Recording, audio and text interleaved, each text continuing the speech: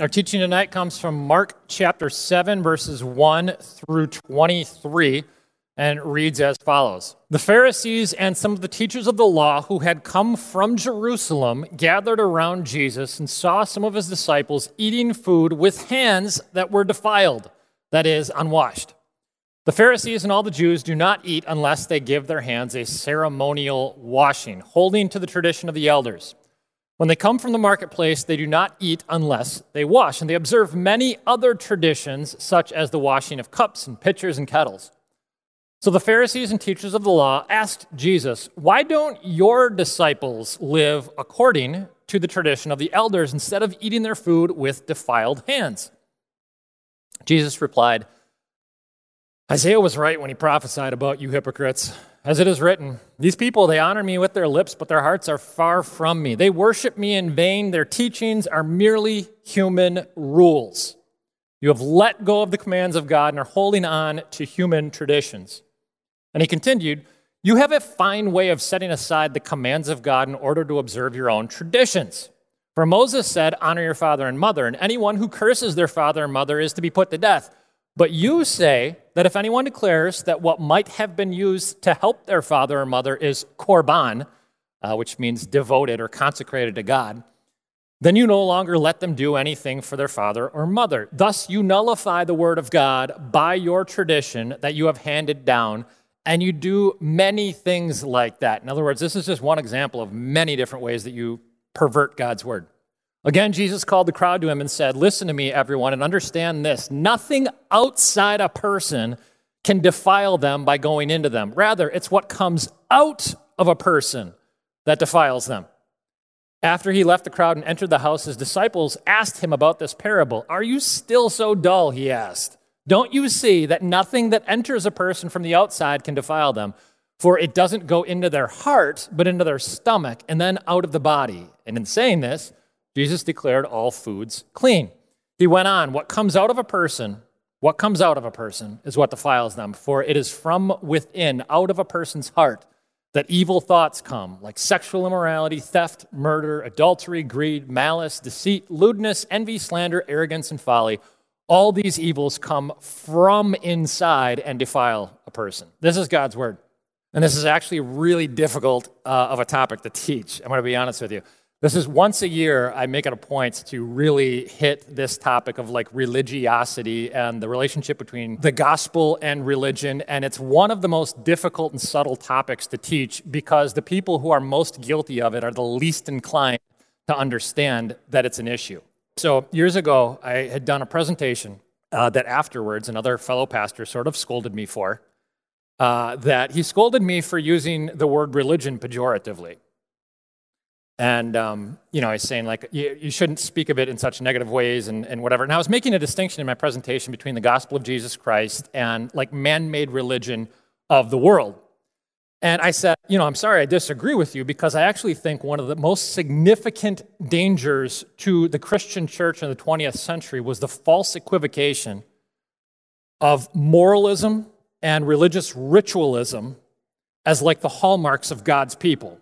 In other words, the distinction to me is that religion is by and large an external activity, an external ritual by which someone atones for themselves with God, whereas Christian gospel is internal regeneration that comes when you believe that Jesus did everything necessary for your salvation, and now the Spirit of God dwells within you. And it isn't that Christianity doesn't have external expressions. It's just that they often vary from person to person what they are, and they don't accomplish salvation at all. And see, I think that's fundamentally different, Christianity and religion. One of the pieces of evidence that I would point to is in the early Christian church. So 2,000 years ago, Christianity then would have been the only religion, if you want to call it that had no temple, no priests, and no meritorious sacrifices. And therefore, if it doesn't fit that description, I'm not sure it's even quite right to call it a religion. Now, the other pastor obviously thought I was kind of making a big deal of nothing. He thought I was making a big deal of semantics. And yet, I feel like I'm taking my cues here from Jesus himself, who in this text, I'm sure the Pharisees think he's making way too big a deal of the cleansing rituals, and why doesn't he just go along with the flow of the religious establishment of the day? Why can't he just follow the traditions that have been passed down from century to century? You got to assume Jesus probably doesn't make a stink about something. Jesus doesn't cause trouble about something unless there's some kind of profound spiritual point that he's trying to get across. And he makes it clear what point it is, too, because he says it no less than 3, 4, maybe 5 times in the text. He says it in verses 15, verse 18, verse 20, verse 23. And then to his disciples, he says, are you still so dull that you don't get this? And the point is this. The point real simply is it's not the stuff that you do on the outside that indicates, that causes you to be clean on the inside. It's what comes from the inside out. So religion is outside in operationally, and Christianity is inside out regeneration. What does that mean? All right, so let's dig into the text a little bit. The first 5 verses, the Pharisees' accusation. If you were here last week, one of the things we mentioned is Jesus' popularity in ministry is getting so big that it's attracting the attention of famous people. So it's attracting the attention, for instance, of Roman leaders like Herod Antipas, who we looked at last week. This time, we hear that Pharisees from down in Jerusalem are traveling all the way up to Galilee to observe Jesus. And what are they trying to find? They're coming there because, number one, they can tell he's obviously spiritually influential in society. He's gaining popularity. Number two, he's already gained a reputation for flouting like the religious leaders of the day by disobeying some of their Sabbath regulations. And so what they would really like to happen here is they would like to observe him, catch him in a mistake, publicly criticize him, and therefore eliminate some of his social influence. And in the same way that Jesus was kind of flippant in their estimation about the Sabbath regulations, he was also flouting all of the restrictions regarding washing, cleansing, food consumption. All of that stuff was very closely related. All of that was very important to the Jewish leaders. In fact, the practice of ceremonial washing had existed amongst the Jewish people for centuries by this point. And the average Jew, probably in Jesus' day, assumed that these rituals came down from God. They didn't. In fact, if you study your Hebrew scriptures real carefully, God has actually very little to say about anything regarding ceremonial washings.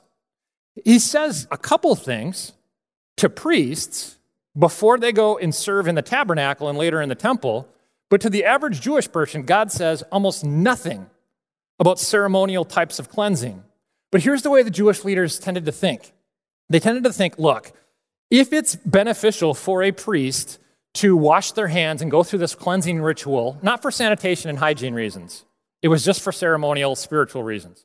If it's good for a priest to do that before they go in and serve God at the temple, why wouldn't it be good for the average Jewish person to do this regularly too? And for that matter, if it's good to do it in certain holy places, on holy days and holy occasions for holy events, wouldn't it also be good to do the exact same thing anytime you're doing something spiritual? Before you pray, you should ceremonially wash. And so these laws weren't actually in the Bible. Eventually, these ideas, which were applications of bigger principles, they became what were called the traditions of the elders. In fact, there's a specific name for them amongst the Jews. They're called the halakha, and that just means a fence. It's a fence around God's law to try to protect the integrity of God's law. And by the 4th or 3rd century BC, the problem in all of this is the Jewish leaders had elevated them to the importance level of all of God's laws so that it went from God giving the Jews like 30 ceremonial laws to the Jewish leaders pumping that up to over 600 laws that governed every behavior in the Jewish life to this point. Now, again, let me just make this clear. These weren't given by God in the Bible. They were man-made rules that were elevated to the level of God's word. And in the process, people were actually starting to disobey God's word in order to keep the man-made rules. Okay? Now, this might sound very foreign to us, things like ceremonial laws. And so I want to put it in slightly more modern terms to see if it at least resonates, at least my experience. Let me put it in my experience. And I'm going to exaggerate a little bit for effect, but not a lot. I grew up in a church that forbade jeans. You weren't allowed to wear jeans in church. For that matter, it wasn't like written in the bylaws or anything like that, or the Constitution, but it was just understood. You don't do that. Like if you're a good Christian, you're not going to do that. You also, tennis shoes, Sweatshirts, hats, pretty much anything comfortable. By and large, my church forbade comfort. That was, unless, if you weren't a little uncomfortable with what you were wearing, then you weren't, serving God. And so, the logic essentially worked like this. Well, James, little James, doesn't God deserve your best? Well, I guess so. It's hard to argue with that. Yeah, I think God probably deserves my best. And little James, if you were going to meet the President of the United States today, don't you think you'd want to dress up for him a little bit?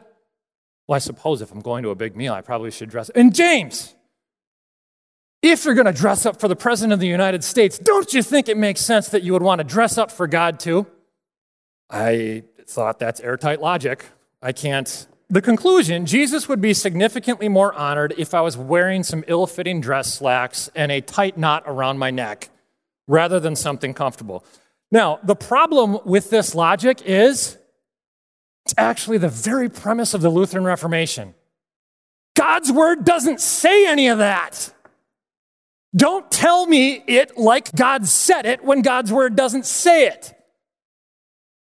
Don't elevate and bind my conscience in such a way that God didn't say something, but you're saying it as though I should feel guilty if I don't live according to the traditions that you're handing down to me. Now, see, this can go off in all sorts of different types of ways. One of the interesting things about it is Jesus and the early Christians did not fit those qualifications for worship. Like, that's the most obvious. I once overheard this, not at this congregation, I once overheard gossip, I know, at a different congregation, an older woman confront a younger pregnant woman for wearing open-toed sandals up to communion. And she felt very bad about it, the younger woman. And I said, Jesus literally wore open-toed sandals to communion, right?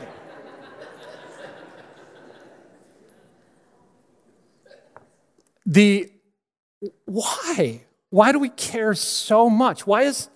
So we're getting to the heart of what self-righteousness does to us. Why do we make personal man-made rules, prop them up so that we feel better when we can knock other people down when they don't meet our controlling man-made rules?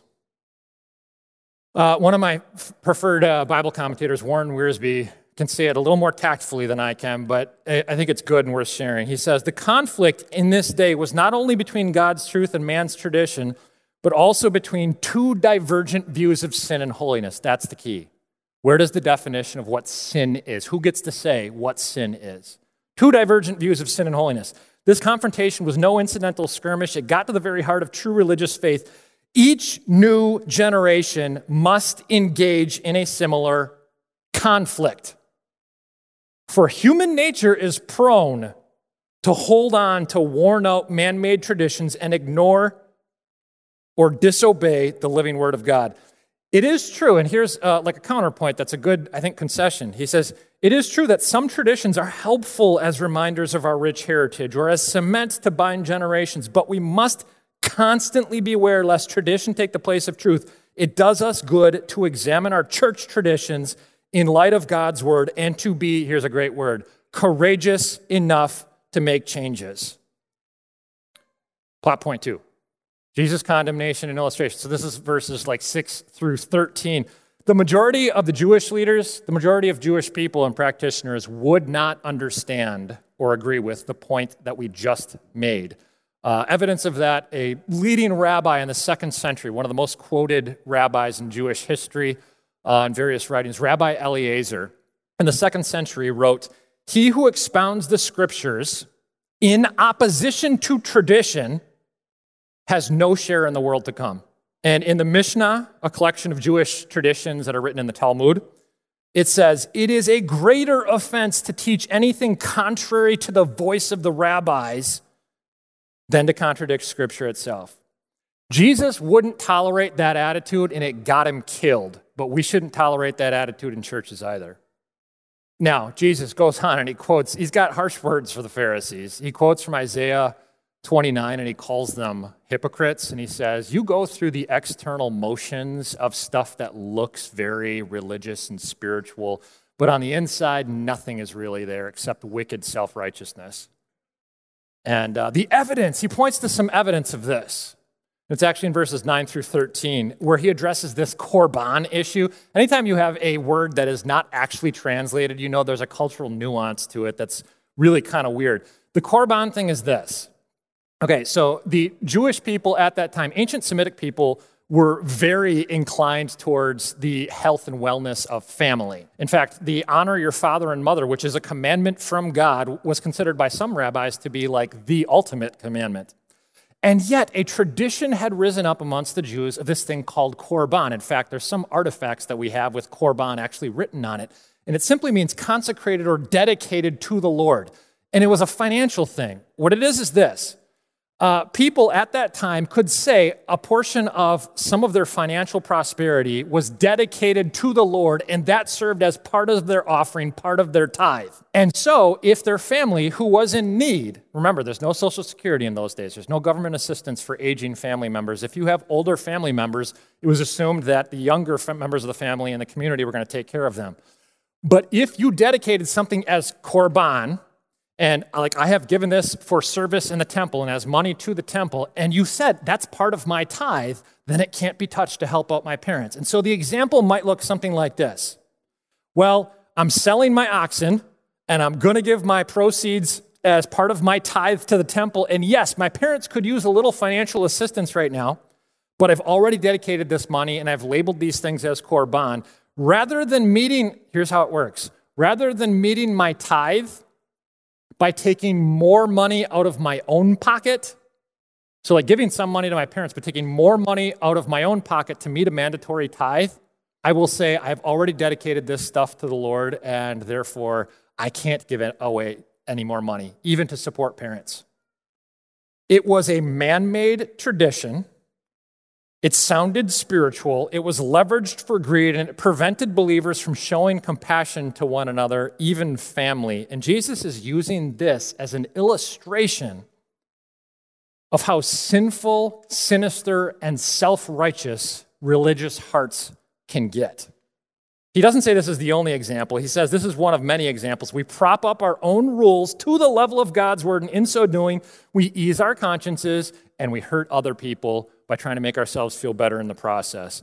Now, you say, well, maybe I'm not that judgmental. I don't think I'm that judgmental. The mere fact that you and I are ever judgmental shows that we struggle with self-righteousness. I've heard some people say I'm not a very judgmental person.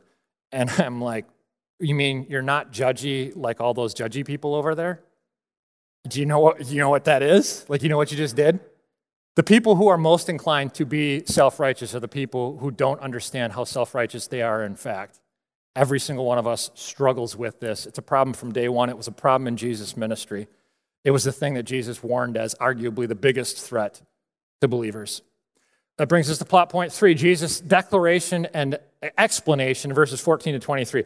I mentioned earlier in the introduction that at least 3 times in this text, he gives this explanation that it's not what somebody does on the outside that comes into them that makes them clean or unclean. And it's a very clear illustration, like food. They had labeled some food as clean or unclean.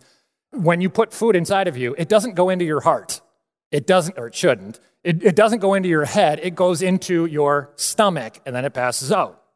And Jesus is saying, okay, look, the stuff that you eat, the stuff that you consume doesn't affect your overall character all that much. It's what comes from your heart on the inside out. And that's where he lists a bunch of potential sins that can come out of a faulty heart.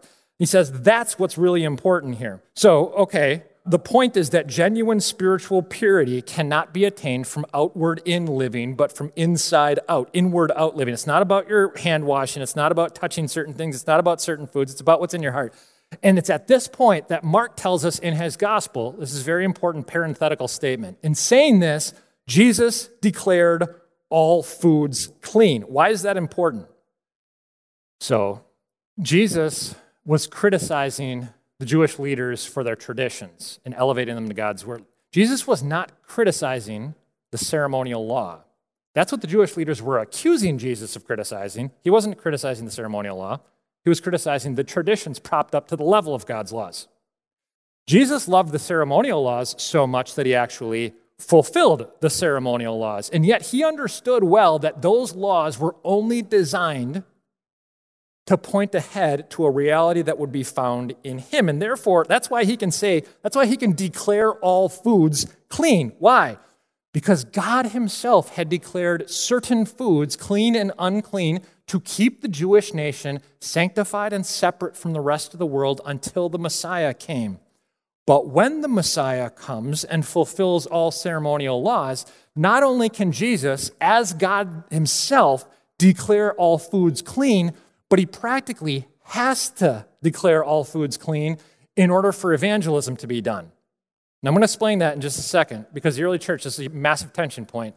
But for our purposes, let me just make this very clear. The New Testament is absolutely consistent from the tearing of the temple, the curtain in the temple at Jesus' death, to the Apostle Paul telling the Colossians, do not let anybody judge you by your ceremonial expressions. These are a shadow of the things that were to come. The reality is now found in Christ. To Paul talking to the Philippians and saying it's not about physical circumcision, it's about spiritual circumcision. The New Testament is completely consistent and thorough in this idea that prescribed cultural ceremonial rituals are done. And practically, they have to be done because cultural rituals are prohibitive to taking the gospel to a new culture.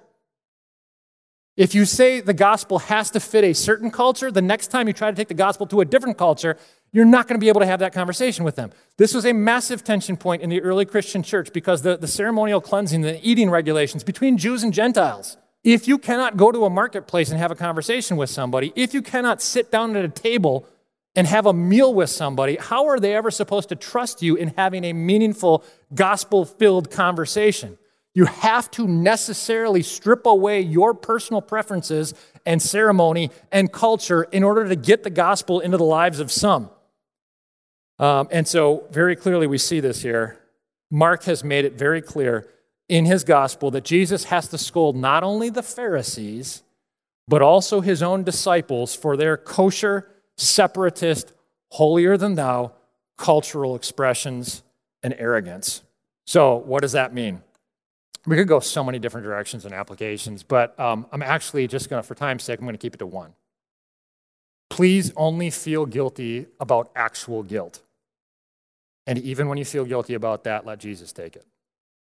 I would say half of the pastoral counseling that I do is for people who experience a level of guilt or inadequacy, not over actual sin, but over what I would call either religiosity or from a culture-based value system.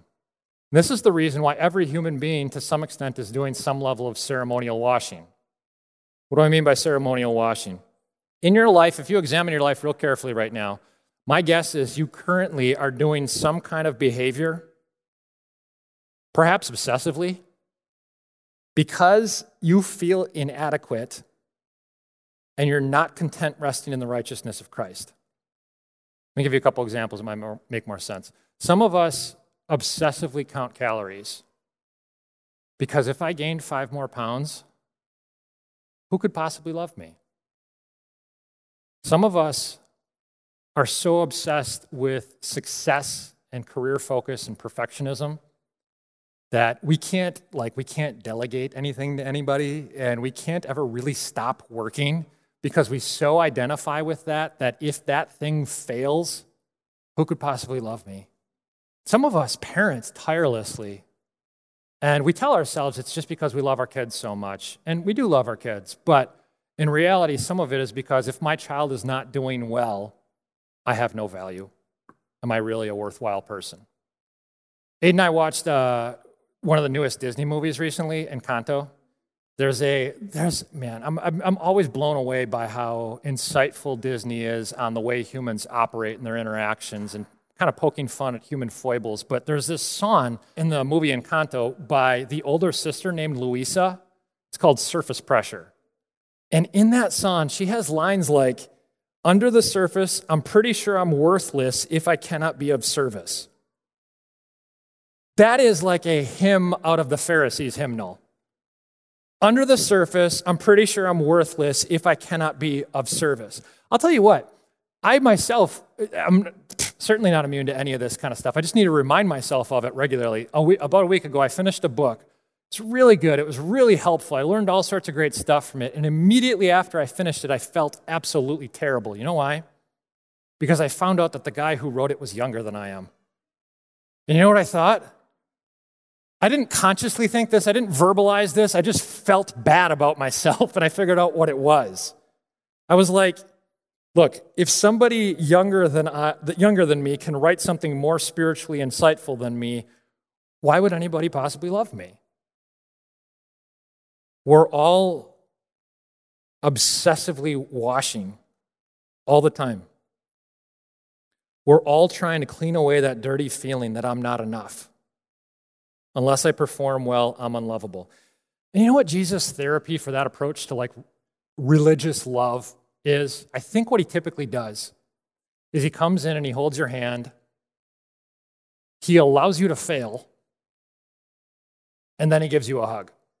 It deprograms you of that performance-based identity. And so sometimes a lot of us have gone through this experience before. I know I certainly have. When you morally fail so severely that it seems like everybody hates you and leaves you, but Jesus is still standing there. And for that matter, when the thing that you think defines you, one thing that you think you're good at, you bungle that. And Jesus still comes in and tells you how proud he is of you. Or for that matter, when you do the thing that you think defines you and you work super hard and you realize that in some way, shape, or form, comparatively, it's not good enough. And yet you still realize you're more loved than you've ever been by God through Jesus. When you taste that stuff, that's when you start to cross over from a religious understanding of God to the gospel of grace. Now, I'm not even going to touch on the last couple verses here. In the last couple verses, that's that full, massive list of different ways that the heart can express itself in sin, lewdness and sexual immorality and theft and murder and all that kind of stuff. It's not because it's not important. And I just want to say that real quick. I'm not saying it's only that whatever goes on in the heart that matters. The stuff that happens on the outside doesn't matter. I'm not saying that. Sin defiles us, whether it is the bad stuff that God tells us not to do, or whether it is the good stuff that we often fail to do. Disobedience to God defiles us. That's important. But it's a slightly different sermon. For tonight, what I'm going to say is just when you feel guilty, make sure you do not allow yourself to feel guilty for man-made religious rules or for a culture-based value system. You know, I'm not thin enough, I'm not smart enough, I haven't achieved enough. That's satanic deception. Don't disagree with God. God thought enough of you to go through hell to pay heaven to save relationship with you. Don't disagree with his value system. His value system says you are indispensable, so you have to rebuke any guilty feelings that come in your life. If you come to me and tell me about how anxious you are and how troubled you are and whatever, and it's guilt over something that isn't actual guilt, I'm not going to tell you you're forgiven for that. I'm going to refuse your repentance on that. I will only accept repentance on genuine sins. You must rebuke guilty feelings that are not spirit-given. You must lovingly defy religious people. And for that matter, you know, I said probably half of the counseling that I do is not for actual guilt. And then you say, well, what about the half of the time that it actually is guilt? What do you do with that guilt? You leverage it to help understand better how much God loves you. See, it's impossible to know how much somebody loves you, the depths of their love for you, unless you recognize the lengths that they've gone to save your relationship, to save you. With each passing day, our debt to God accumulates, but he never asks us to pay for any of it. He says, I paid all of it at the cross. I just ask you to see how rich I am and how generous I am. Let him put his arm around you and pay your bill. I'm thankful. Normally, I don't advocate the concept of like a trophy wife, but I'm really thankful to be Jesus' trophy wife. He did everything, and in the process, he made me beautiful, and I get to stand by his side. And you're right there with me. That is the best thing any human being can ever possibly be. Be grateful for grace. Don't allow anyone to make you feel guilty for non-biblical reasons. Accept the gift of Jesus. Rest in his righteousness. Stop being so religious and enjoy the freedom that comes in living as a Christian. Let's close with a prayer. Lord Jesus, We lay our under the surface feelings of worthlessness at your cross, and we gladly pick up your gift of righteousness. We lay down our self-righteous religion. We receive your gift of grace. Amen.